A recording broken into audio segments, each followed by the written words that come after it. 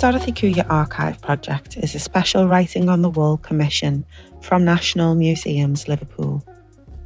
In the last episode, we explored the Black British Uprisings of the 1980s, Dorothy's role on the Broadwater Farm Inquiry Panel, as well as her time as Race Relations Advisor for Haringey Council in London.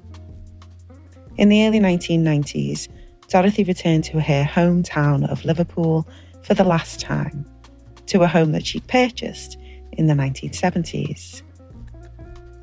Following the uprisings of 1981, the downward spiral of Liverpool 8 intensified. In the aftermath, then Conservative Prime Minister Margaret Thatcher responded to the disturbances by appointing MP Michael Heseltine as Minister of Merseyside, who, armed with government funding, was set the task of revitalising Liverpool's failing economy. Yet these millions would mostly be ploughed into the city centre and docklands, as Liverpool 8 was left to rot. Liverpool's black community was once again under threat when in the early 1990s, the City Council earmarked the area around Granby Street, the main high street and heart of Liverpool 8, for demolition. And Dorothy, armed with her knowledge and skills, her decades of professional experience and determination, was ready to fight one of her last fights for the area she grew up in and where her political activism began. I'm Project Manager Janaea Pickett, and this is the final episode of Writing on the Wall's Dorothy Chukwuemeka podcast.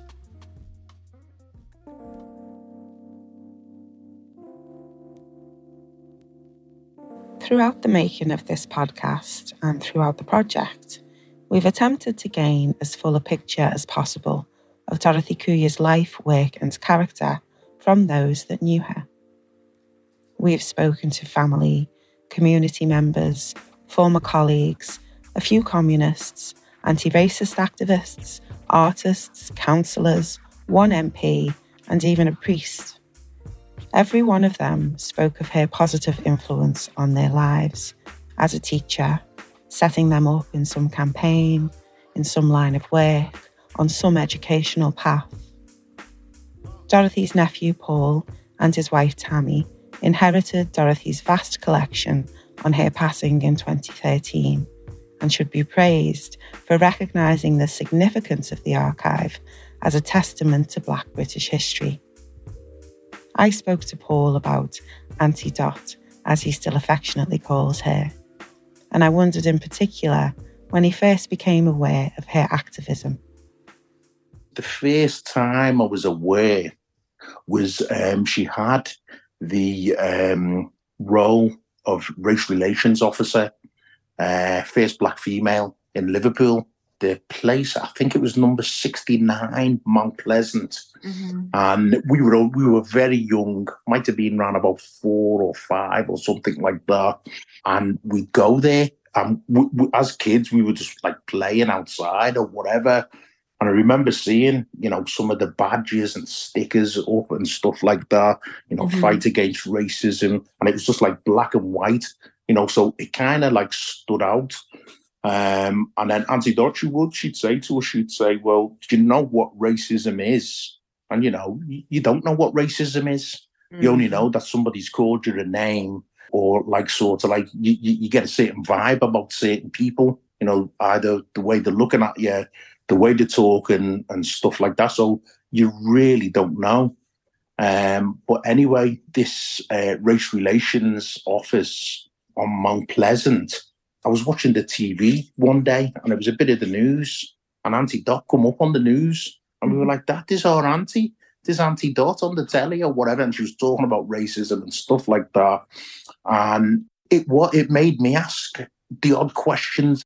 And as I got a little bit older and a bit more like sort of like knowledgeable, I'd ask, I'd say, Auntie Dot, I'd say, well, how come you started the race relations? How come you were the first black? And she said, oh, yeah. And then I read it in the paper. And then she said, what, Spain? That aren't even further. I think it was somebody like, what's his name? Remember the militant leader of Liverpool. Yeah, Derek Hatton. Derek Yeah, Hatton. yeah. She tore strips off him. Tore strips off, literally.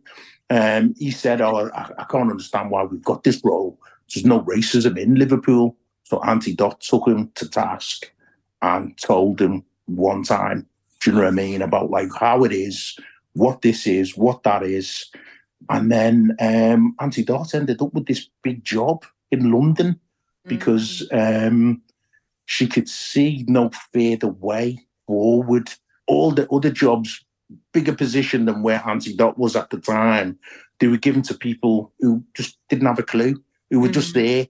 It's a friend of a friend. So we are is a job. You go and do that sort of thing or whatever. So Auntie Dot went higher than that again. You know, she was race relations commissioner for Haringey County Council in London. Do you know what I mean? And she'd always prescribed that, like, she'd come back to Liverpool because this was her home. This is where she was born. She loved Liverpool. She loved the people in it as well. You know, when she taught a lot of people, she had her own agenda for fighting racism. She started off a course, I think it was through a business she started called Affirmata, and she set that up, and it was going. You know, she'd teach the police, she'd teach the emergency services, because what do you think about racism? It happens in every, you know, sector. It's not just like going for a job or going to chippy. You know, it's everywhere, isn't it? Yeah. So you kept out. So she devised this course, and it went well. And then something happened, and then she'd come away from that anyway. And she was back in Liverpool. She was nearly retired anyway. So she come back to Liverpool, where we thought, oh, she's going to take a break now. And she didn't. You know, she didn't. She with the Liverpool museums set up the slavery remembrance do itself. And she done walks everywhere. She always wanted people to have self-worth, to have work, to be able to create something for themselves, you know. And she employed everybody. I'd go round to my auntie some days, and she'd have like maybe somebody who lived in her own street, you know, doing a garden, somebody else cleaning her windows and stuff like that. She was enterprising, do you know what I mean? And she showed people, well, yeah, you can go out and do that. And if nobody's employing you, you can do it yourself. You know what I mean? Why don't you set up your own business? You know, she was clever. Yeah. She was very, very clever, you know. And she didn't take a step back. She never, ever took a step back. I've never seen my auntie back down from anybody. Well, that's it. I think me and Vicky used to joke, like, Vicky was like putting together this timeline, you know, of everything she'd been involved with as she's like sorting through the archive. And we were both saying there's no gap. You know, there's no like gap year where she's gone to chill out, you know, for 6 months or whatever. There's none of that. Up until, you know, as you say, she passed away. It was non-stop. Every day was full. And that's what Auntie Dot taught. That's why I work so hard, you know, because of Auntie Dot. Although Liverpool's black community lacked materially, culturally it remained vibrant.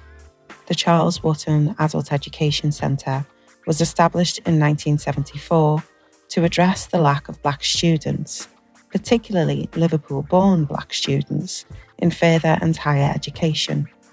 The Charlie, as it was known locally, serviced a generation of local black youth, becoming legend.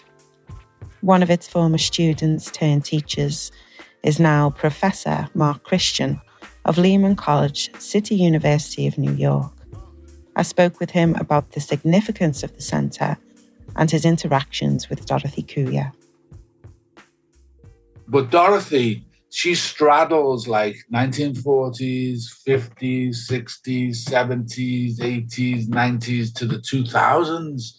So within her life is her own life and the connections to black liberation. That's how I got to know her. Oh, she was also doing a that's another thing. She was working with Eric Lynch. I think there was a little bit of testiness between them, but in a nice way. It wasn't heavy. But they were both doing the slavery history trail. So I knew Dorothy through that as well. And there was a guy at the International Slavery Museum. His name was Gary something in the early 90s. So there was that connection too. So Dorothy was always connected to Pan-Africanism and the Liverpool Black experience. So when I moved around, I was a student at the Charles Wooten in 1980 to 1981. And while I was there as a student, the urban uprising took place. So I'm doing algebra upstairs, looking out the window, and I can see a burnt car. You see? Can you imagine my consciousness? And I was getting taught by a guy called Ron Babatunde Phillips, who were Pan-Africanists from Manchester.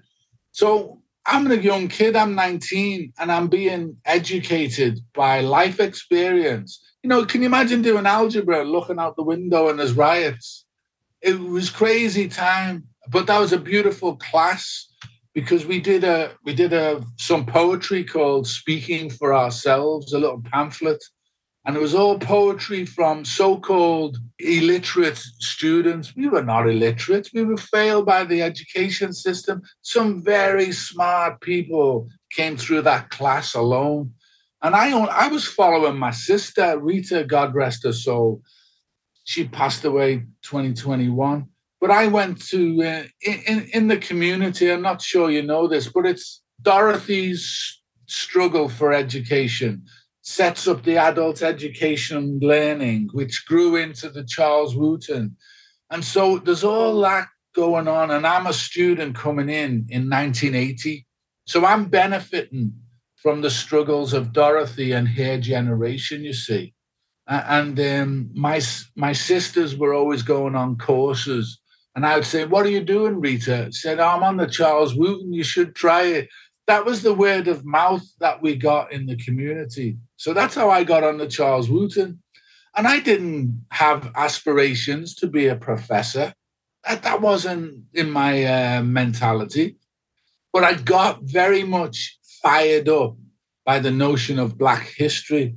And then living through the 1981 uprisings had a profound impact on me. And then I got the Liverpool 8 Defence Committee. We're in the basement of the Charlie, and I'm upstairs studying, you see? So you can't get away. I couldn't get away from Black Liverpool history being made and my own education.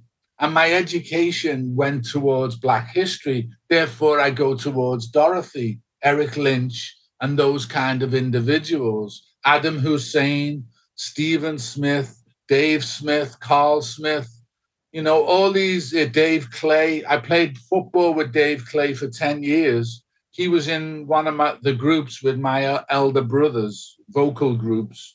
So all of that is impinging on my life. And I'm just a kid. I was very quiet as a young kid, I was very shy in the community. I'm not a loud person, believe it or not. I'm one of the quiet dudes. But I got fire. I got fire in me through Dorothy's, through Eric Lynch's, the Dave Clays, Adam Hussein.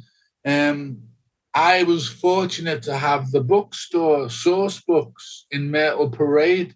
So I was going to school, and then I went to the Access to Higher Education. So I was in Liverpool 8 being educated by the Liverpool Black experience. And all of that is part of Dorothy's legacy.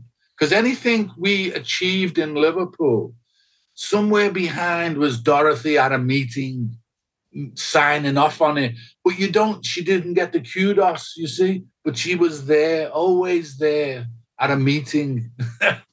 And she embarrasses most of us, Martin, because she was so strong in going to those meetings. I'm not a very meetingish person, So Dorothy is so important. And the other person I would put alongside her on the male side is Eric Lynch. The total cost of the 1981 uprisings was estimated at around £11 million. Scores of buildings were destroyed. There were almost 500 arrests, 700 police officers injured, and over 200 police vehicles damaged. Rather than addressing the roots of rioting, such as police harassment and racial discrimination in education, housing and employment, the Conservative government instead spent close to £20 million, around £100 million today, on the redevelopment of the Albert Dock and the International Garden Festival. Neither would be close to or accessed by the black community. The portrayal of the uprisings in the national media ensured that Liverpool 8's reputation as a no-go area was solidified. A detrimental cycle of business closures, emptying houses, and a lack of maintenance from housing associations quickened its dereliction as the City Council marked the Granby Triangle for demolition in what many in the area, including Dorothy, described as ethnic cleansing. Here's archivist Vicky Kieran talking about Dorothy's material from the Granby Residents Association. There are only 2 boxes of material on the Granby Residents. The material starts from 1994, although I think it might have been set up a year earlier. And it looks at the demolition plans that were mooted for the Granby Street area. So there's a constitution, there are some maps, minutes, correspondence with the City Council and local councillors. Also notices of meetings, notices keeping local residents informed, and reports on housing and housing policy. One of my favourite things in there is a whole series of local publications called The Jangler. Mm-hmm. And this is, if for people who don't know, it's like a community magazine, a community newspaper, keeping people informed of what's happening in the local area. But the Jangler really did report on how the GRA were progressing with the fight back against the demolition and how this would have impacted on the community at the time. Hazel Tilley is an activist, feminist and close friend of Dorothy. I visited her in her now beautifully renovated home in Liverpool 8 and could have listened to her for hours. Here she is talking about when she first met Dorothy and the formation of the Granby Residents Association. I first met Dorothy Couillard, who lived in Jermyn Street, when the council had sent out their plans for compulsory purchase and demolition of the area. And the Granby Residents Association was formed by Paul and Anna Minter, and Dorothy very soon joined them. I went to one of the meetings and she recruited me. Mm-hmm. So that would be 32 years ago, maybe. And that was the first time. And that was I'd seen her around, but she'd been living in London, and I'd been, living in Liverpool basically. But I wasn't always in this house, so I didn't meet her until I moved into Kent Street, which again was about 33 years ago. So, and I was still toing and froing between Liverpool and London, and I met her when our houses were under threat. I think the greatest pity is that Dorothy didn't live to see the regeneration of the area, but she did die knowing that her house wasn't going to be knocked down, because by then the GRA didn't have any residents left, and it was no longer fit for purpose. The Granby Residents Association offered up a lot of ideas to the council, introduced pound housing to them via Benwell, because Liverpool City Council like to say that they were the first who thought of the pound housing. Far from it. 20 years early in Benwell in Newcastle, I'd started a pound housing scheme, and Dorothy arranged for us to go to Benwell to have a look at it, and we invited councillors with us.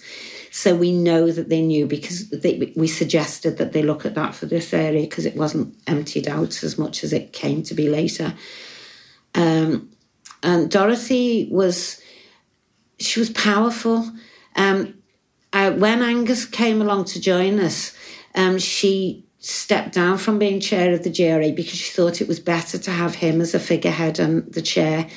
But Dorothy absolutely continued to do all the work. She could also bring out of people more than they thought they could do. The Angus that Hazel refers to, the chair of the Granby Residents Association, is Chief Angus Chukwuemeka, a long-standing social campaigner, the current CEO of Crawford House Community Partnership, and honorary patron of the Igbo Community Association. Here he is talking about when he first met Dorothy as a young student in 1973. I met her when I was a young student here in Liverpool. At the time, she was the officer at Merseyside Rochelle. I think at that time it was called Relations Council, and then of course later on they changed it to Racial Equality Council. And she was the first officer then. She noticed that there were no Africans on the committee. And in fact, there weren't really many local people on the committee at that time. There were just people like Ludwig Hesse and Margaret Sami, John Hamilton, Father Austin Smith, Rashid Mufti, Gideon Bentovin. So these were the people who were there at the time. And then, I don't know how, I think we met by accident, and she asked where I came from. I said I came from Nigeria, and I was a student, an engineering student at the time.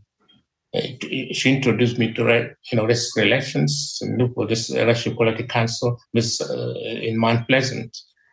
So I attended the meeting, and then obviously I was impressed with what she was doing, and of course I've had experience of racial discrimination. It was something that I accepted really, and that's the difference between me and those who were born here. Because my intention really wasn't to stay in Liverpool when I came here. I came here as a student. I was sent by my parents, and the idea was when I finished, I would come back to Nigeria.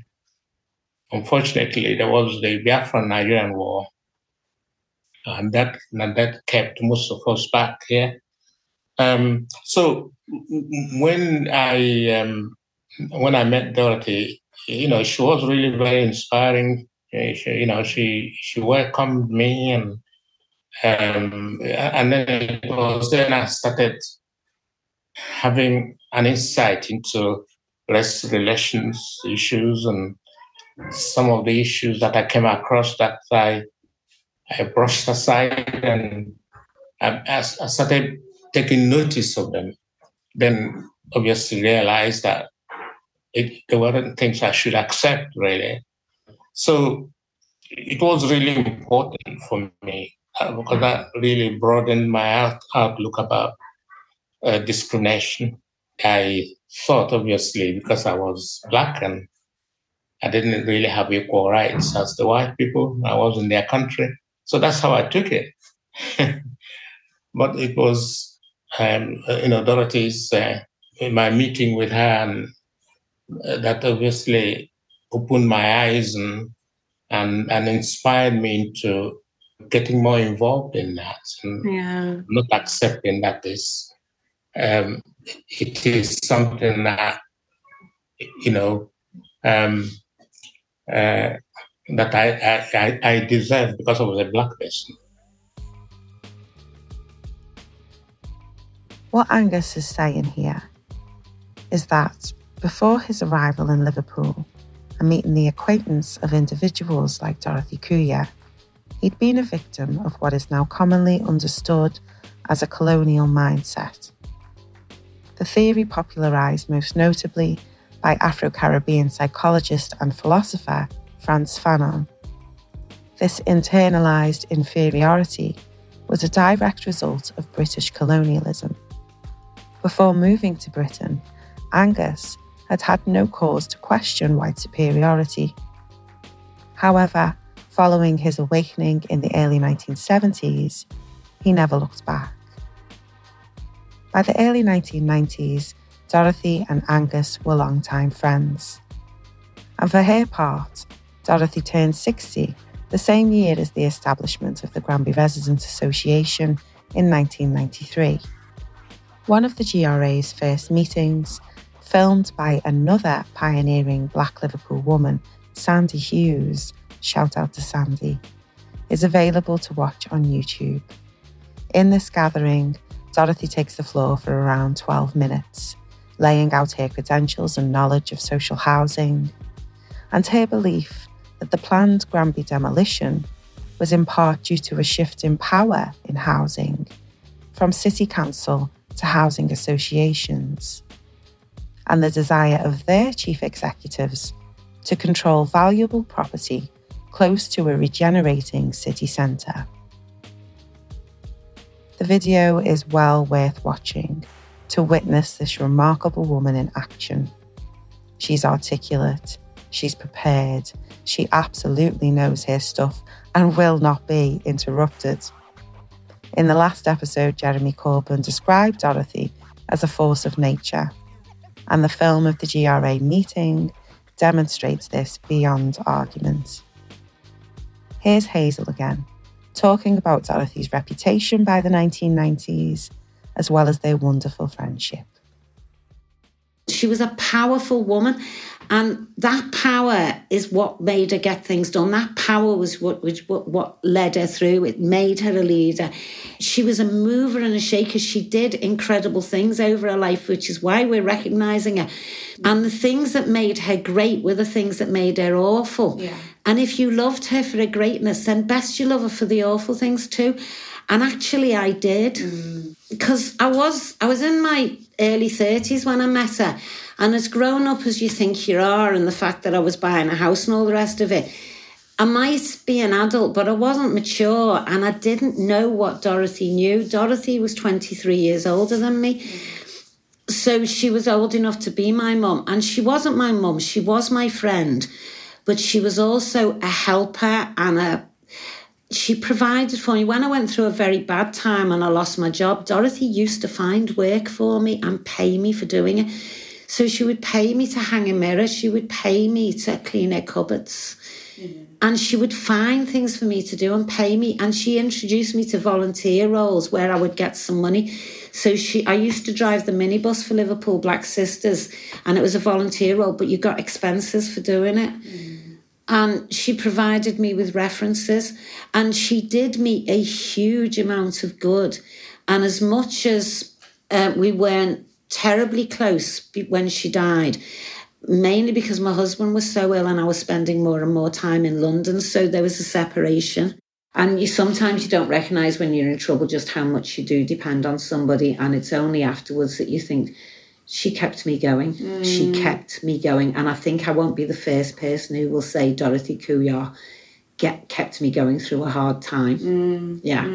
I'm sure I'm not the only one who said it. I'm sure I'm not the only one who said she was difficult, but I'm sure I'm not the only one who said how generous she was. Hazel's description of Dorothy chimes with many others that we've heard. The phrase "didn't suffer fools gladly" came up on several occasions. Dorothy, as a working-class black woman born in 1930s Liverpool, with aspirations above her station, would have no doubt needed to have learned toughness. At a time when the societal norm for women was to be wed and domesticated as soon as you came of marriageable age, Dorothy chose to remain single, or rather, married to her cause. She was incredibly intelligent and never afraid to express it. Unlike many of her generation, she mingled easily with Pan-African academics and political activists, and with the white middle class through her connections with the Communist Party, Labour and anti-colonial movements.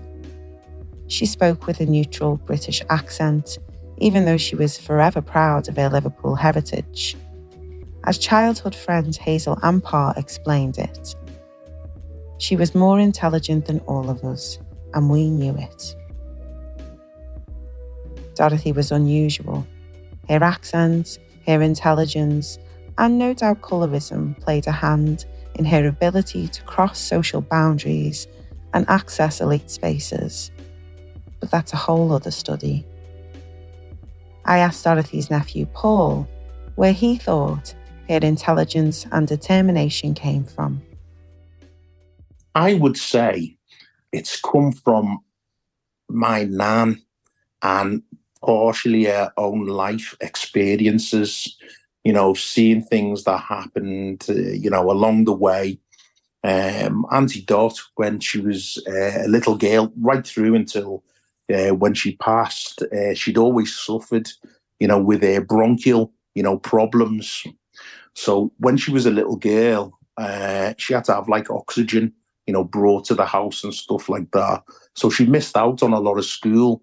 My nan would always provide her and go to the libraries for her and bring books back, so she could continue education. And then also, mother and daughter talking to each other. And I remember Auntie Dot saying to me, my nan would say that like a lot of people from, the UK, all across Europe, have got a lot to answer for how they've underdeveloped certain parts of the world and how they've treated people as well. So I think there's birth there, for the young girl, Auntie Dot, to put her thoughts. She's had a lot of time by herself being ill to really think, well, yeah, I've got to fight this as well. And this is what's going to happen to me. This is what's going to happen to me counterparts. She had to sort something out herself. So that was her first direction on it. And then she's taken the reins herself and developed into, becoming a very learned person, on subjects of sex and race. She's understood from a very young age, so it's give her that scope to be able to go in that direction rather than just being indoctrinated and led by an education system that would have just turned her out to be a homekeeper, in its day, because that's what girls had to do. They had to do this course, and it's like how to be a good house person or whatever. But Auntie Dot wasn't like that. Auntie Dot was like, well, yeah, men should do that too. Yeah. And, so right. Yeah, that's it.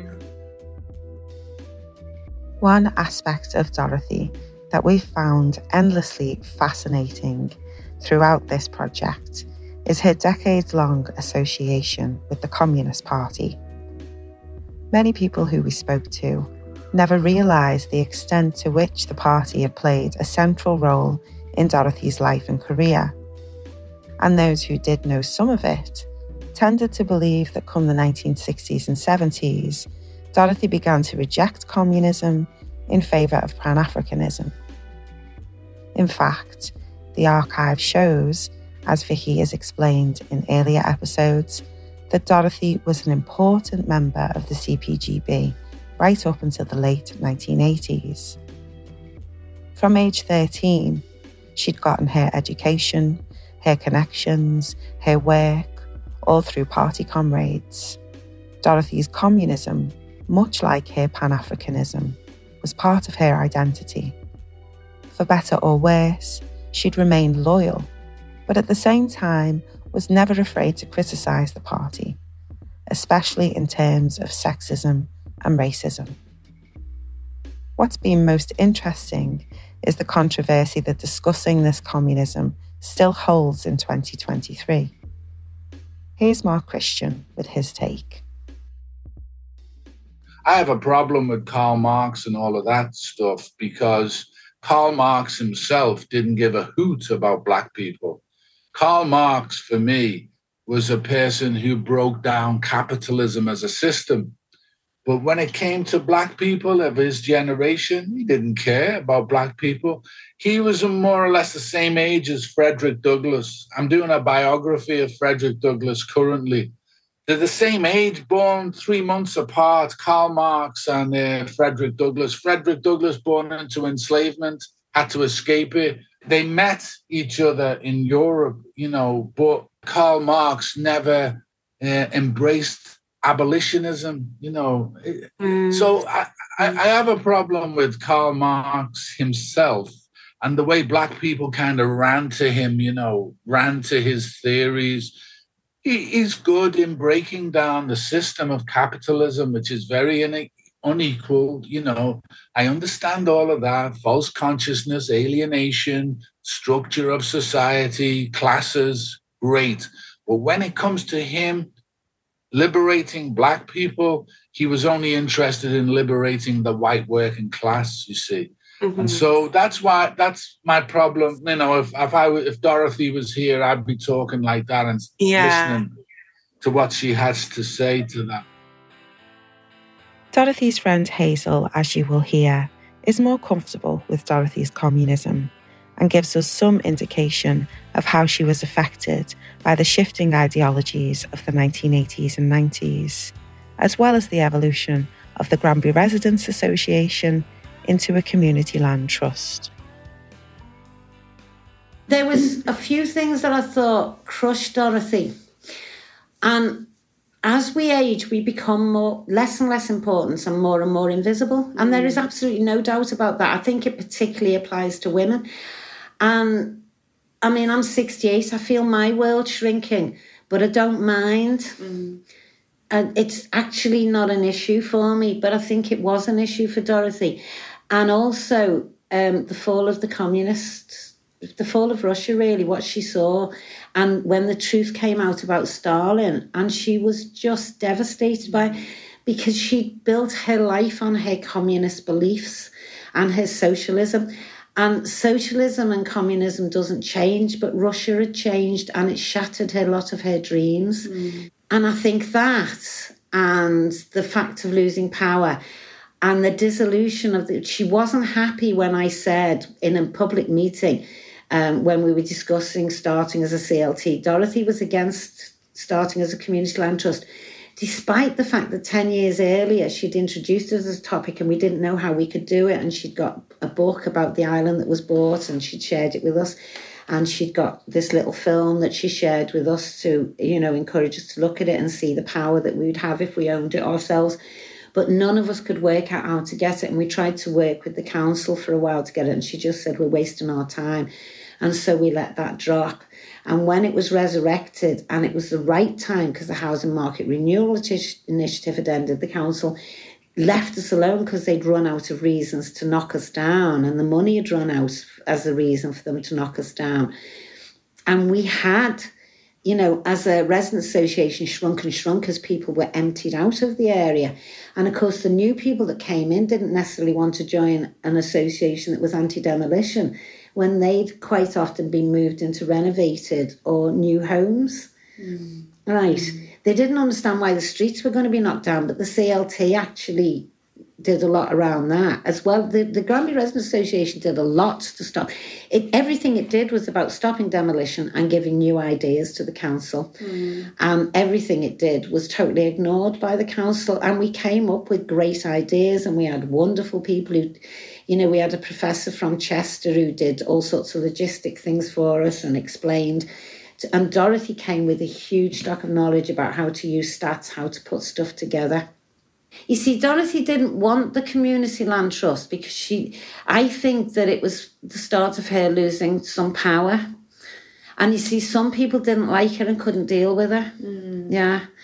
And, some of those people did join and were very formative in the community land trust. I wish Dorothy had joined us, but she didn't want to. And she I think, to me, it was like another edge off any, she was losing. She was in her 80s, late 70s, early 80s. And I think, she was losing her power. Yeah, no, it's just, that just stuck with me because, obviously I've been really picking over, not just a life, but then going and reading books about the context, if you know what I mean. Well, get a full, like as full a picture as I can. Yeah. So it's like hearing about that and thinking, oh God, you know, you can sort of see it all. And I could understand that completely. Like, oh yeah, that would be something that happened if, as you say, she was gorgeous. You know, she travelled the world. She did whatever she wanted. Yeah. You know, she was single, and in that way she was. And free, it wasn't because she hadn't been offered. Oh yeah. I mean, Dorothy had lots of propositions and lots of proposals, and I've no doubt about that. And she never accepted any of them.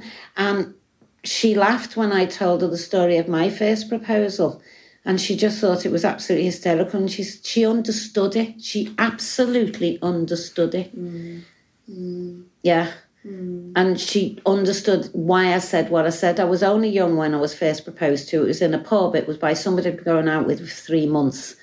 And I think I must have been 19, clearly of marriageable age. And he said, will you marry me? And my answer was, why? Why? Yeah. And she cottoned on straight away. Yeah. And his answer was, because I love you. And I said, but why should I marry you? That's why you want to marry me. But why should I marry you? And he couldn't tell me. And eventually he said, you could have a house in Kirby. Exactly.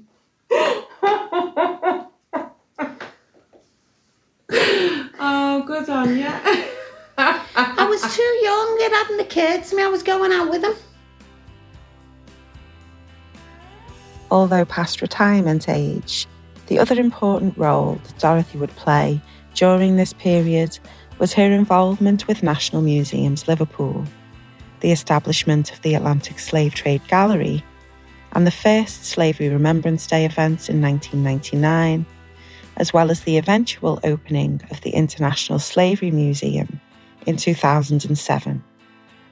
Here's archivist Vicky talking about the documents from this time. Again, long-standing relationship with this organisation. There's a letter dated 1993 from a Lord Pitt, and he was chair of what was then called the Atlantic Slave Trade Gallery Advisory Committee. And he personally invited Dorothy to join. And he set out the fact that there would only be 3 meetings to attend per year. But I think Dorothy got more involved in that. This was, again, another opportunity for her to share her learning and her passion. There's only a few folders of the minutes and the correspondence, and Dorothy's later invited to become part of the opening events committee. She's encouraged to make recommendations and share her views. And one of the things that comes out of this, positive action posts are created for local people in terms of employment across the museum. And I think she also would have had a say in shaping what the opening would have looked like in 1994. She was involved in writing for progress reports. She would have worked with curators.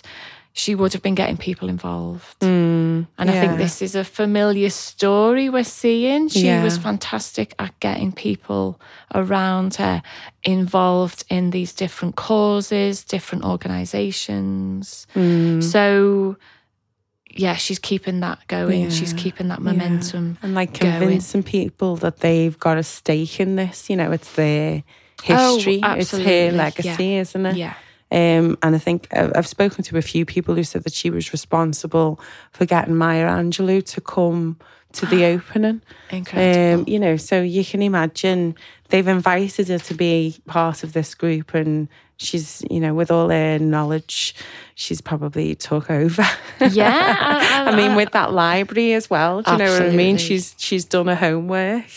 And then sort of leading on from that, there was what was called the Liverpool Slavery Remembrance Initiative.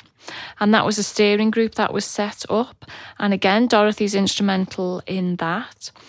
And what's also interesting is around that time, Dorothy is a member of the board of the Liverpool Culture Company. and they're looking to secure this capital of culture that Liverpool did succeed in being awarded in 2008. Yeah. But way back in 2001, Dorothy's part of this board. So she knows about being patient. She knows about working with longer term goals, but also seeing how different structures and hierarchies are needed, how there's boards, there's committees, there's executives.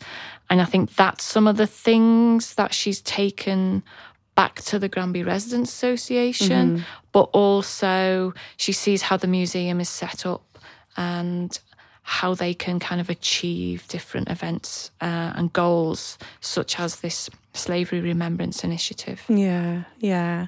But when you mentioned, I mean, when you sort of came across that she was involved with that group trying to secure the 2008 bid, that bid has completely changed the city. I mean, now, in 2023, it looks, it's a completely different city. Absolutely. And to think that, oh my God, she was even on that. She was even involved in that. It's like, what wasn't she involved in? Just absolutely fantastic. What is a relationship with the museum? Do you get a sense of that from the correspondence? I think they value her input and her opinion, and she's very clear and very happy to share that opinion. But again, it's getting other people involved. It's making sure that there's kind of community representation, and she's not afraid to challenge anything that she doesn't agree with. So, there are minutes, there are letters that look at various issues that's come up, and you can see where she's sort of fought her corner, stood her ground. But, she's aligned with like-minded people as well. Yeah. And so it's how they kind of build on that. Yeah.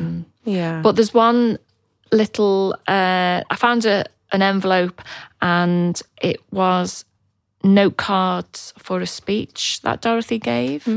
So on the 23rd of August in 1999, Dorothy spoke and welcomed Bernie and Sharon Grant to Liverpool to unveil a plaque on the day of the first International Slavery Remembrance Day. Oh, yeah. So it's lovely. It's so lovely that we've got that speech in Dorothy's own handwriting on those cards that she would have used. Yeah, yeah. And, the fact that the project has sort of wound up towards Slavery Remembrance Day as well, and that we're going to be involved, the project team's going to be involved in it. It just seems really poignant.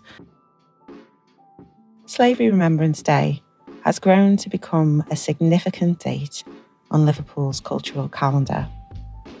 It's ironic that in a roundabout way, it was the uprisings of black youth that allowed for the redevelopment of the Albert Dock, where the museum would be housed, and the determination of local black educators such as Dorothy that pushed for the museum to acknowledge Liverpool's role in the Atlantic slave trade in its galleries.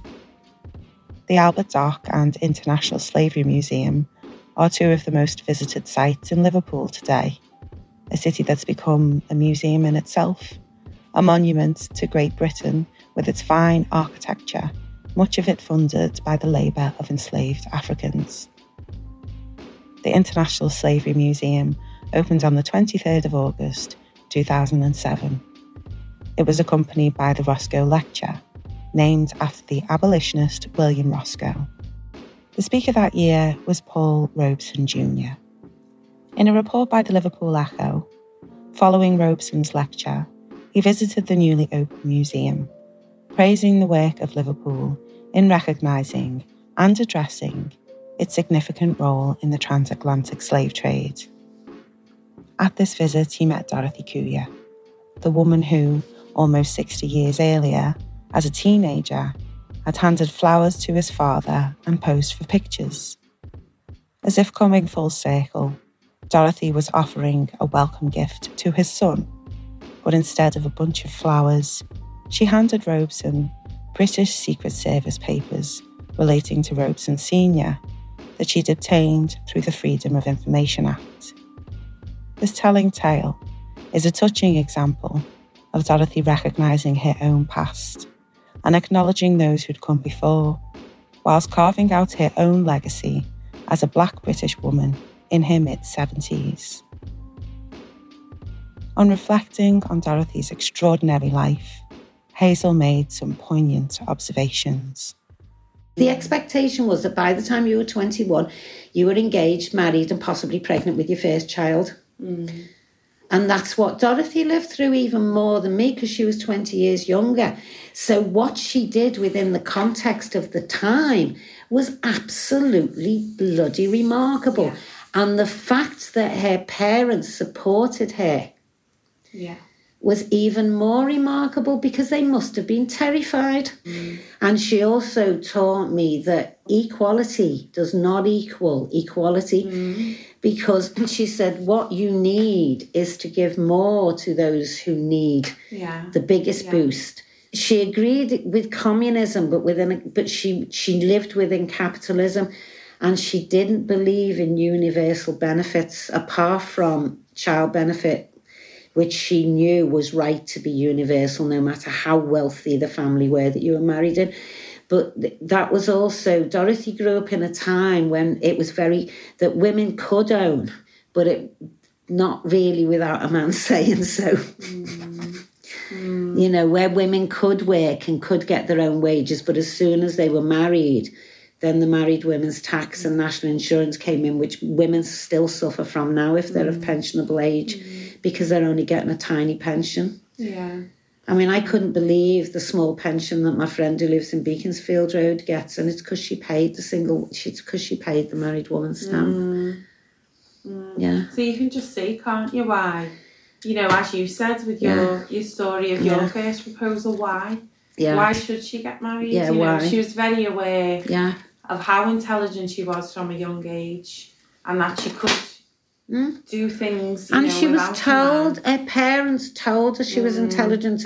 She was bedridden for a while as a child, so they got her books. She was part of the library. They organised the stuff that she wanted to read, because there's no way that Dorothy could have done what she'd done without support. Yeah. And even if they didn't it, she was one of the lucky ones. She was adored. Yeah.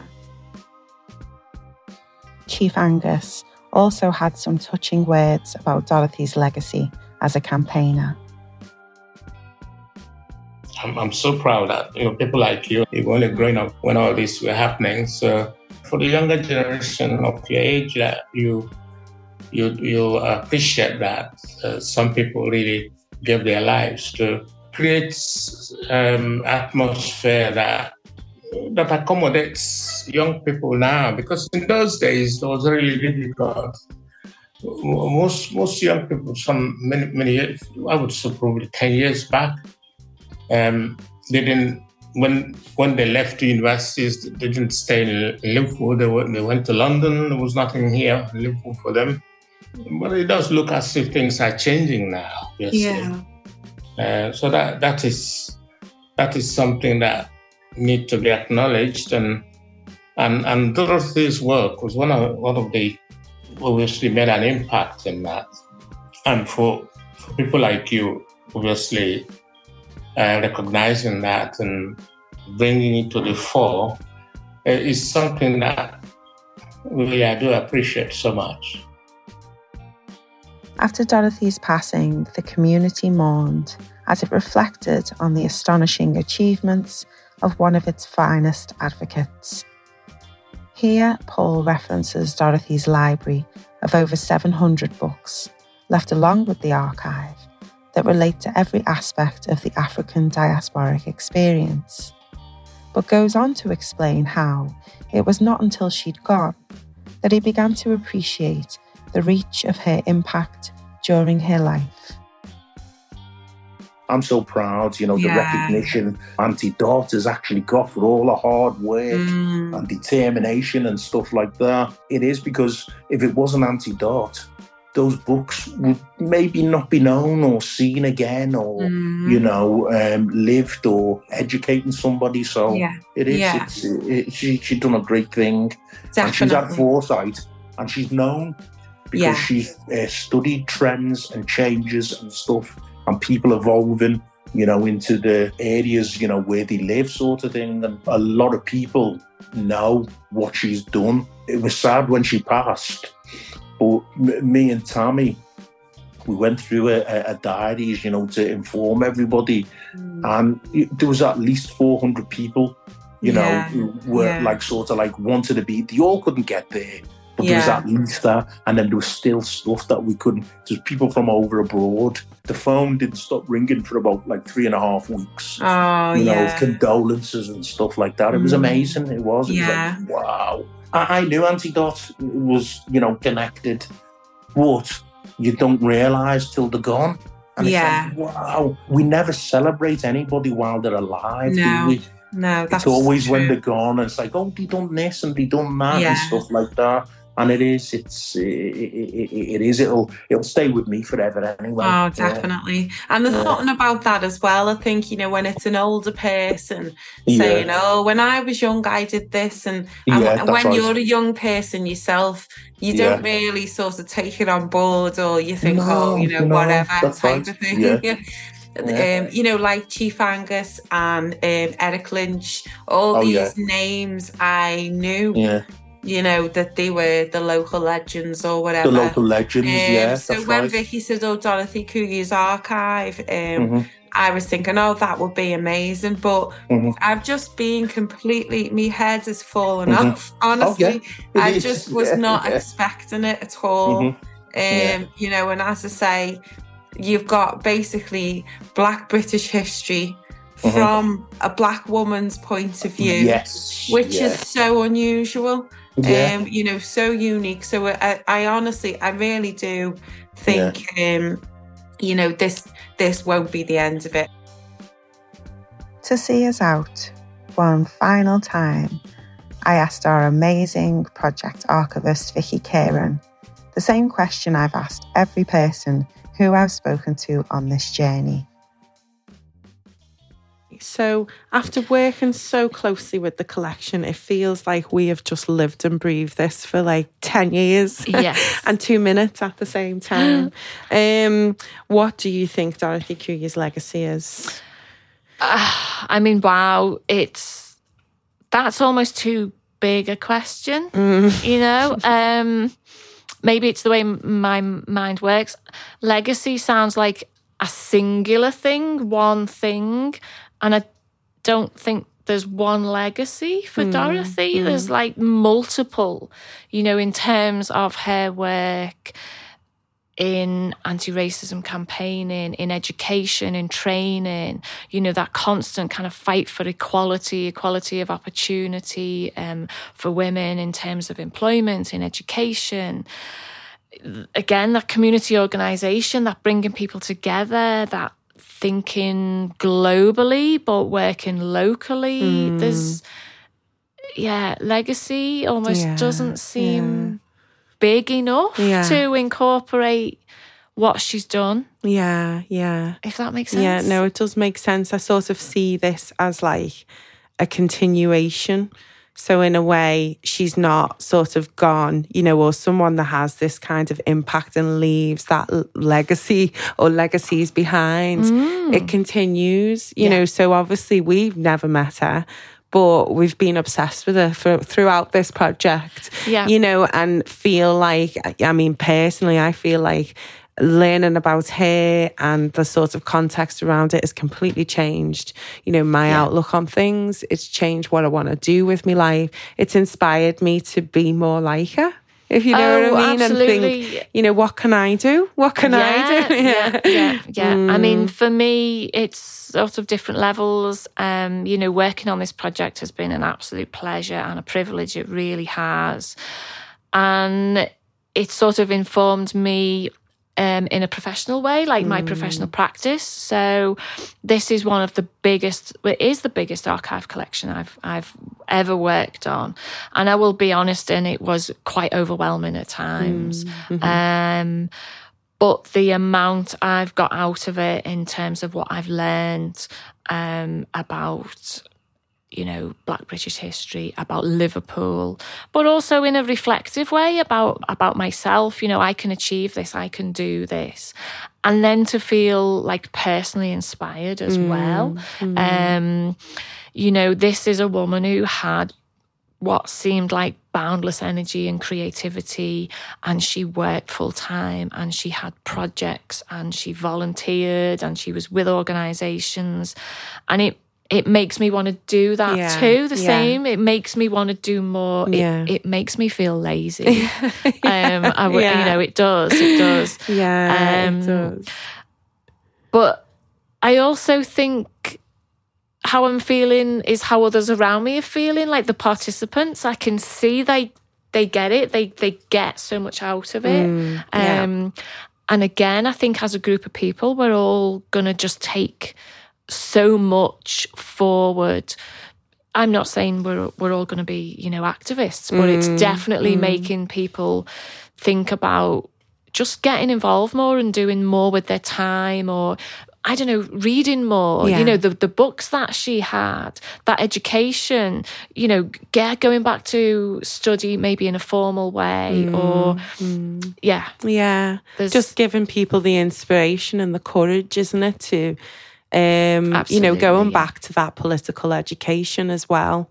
I think her archive and her life and story will be one of those political, you know, will be part of that political education for other people in the future. And I hope, you know, that's kind of what comes out of it.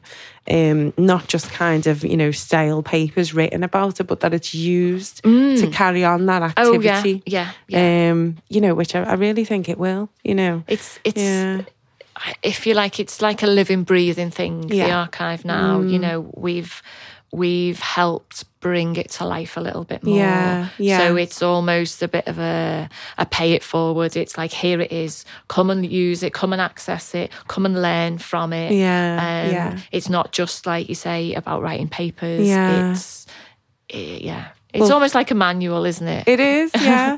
But Father Nick actually said something that I thought was a nice compliment, actually, with us saying that we feel lazy, like sort of working with it. And he was saying that, you know, there are different people involved in a struggle, and there are those people that kind of are the activists on the front line. But he was saying what we were kind of doing was we were like either undertakers, he said, or midwives. So we were basically, you know, sort of go back to the past and sort out, you know, what should be brought along to the future, sort of passing it on, you know, to the... And I thought, well, that makes me feel like I've done something. You know, we're history midwives. That's it. So from history detectives to history midwives. Yeah.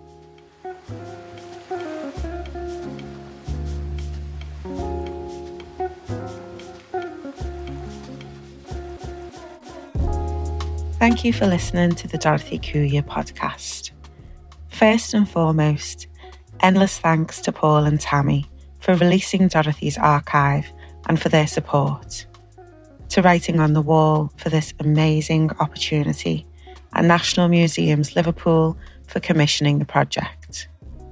Thank you to Vicky Kieran, Archivist Extraordinaire, Datius Tego, Archives Assistant, and the most wonderful group of project participants that we could have asked for. Special shout out to Aisha, Rebecca, Duncan, Nazra, Janet, Jeanette, Olivia, Ketchy, and Lucy. A very special thank you to our guests for this week, Paul, Chief Angus, Hazel Tilley, and Professor Mark Christian, whose in-depth book on the Black Liverpool experience, Transatlantic Liverpool, is now available to buy online. A special shout out to those who have come before, and for the work of Liverpool Black historians such as Mark Christian, Stephen Small, Ray Costello, and the late Dave Clay, whose work has been integral to this podcast and my own understanding of the Liverpool Black experience. This podcast was written, researched and narrated by me, Janaea Pickett. Edited by the wonderful Rory Ballantyne. Thank you, Rory. We hope you've enjoyed this short podcast series and that you share this story far and wide.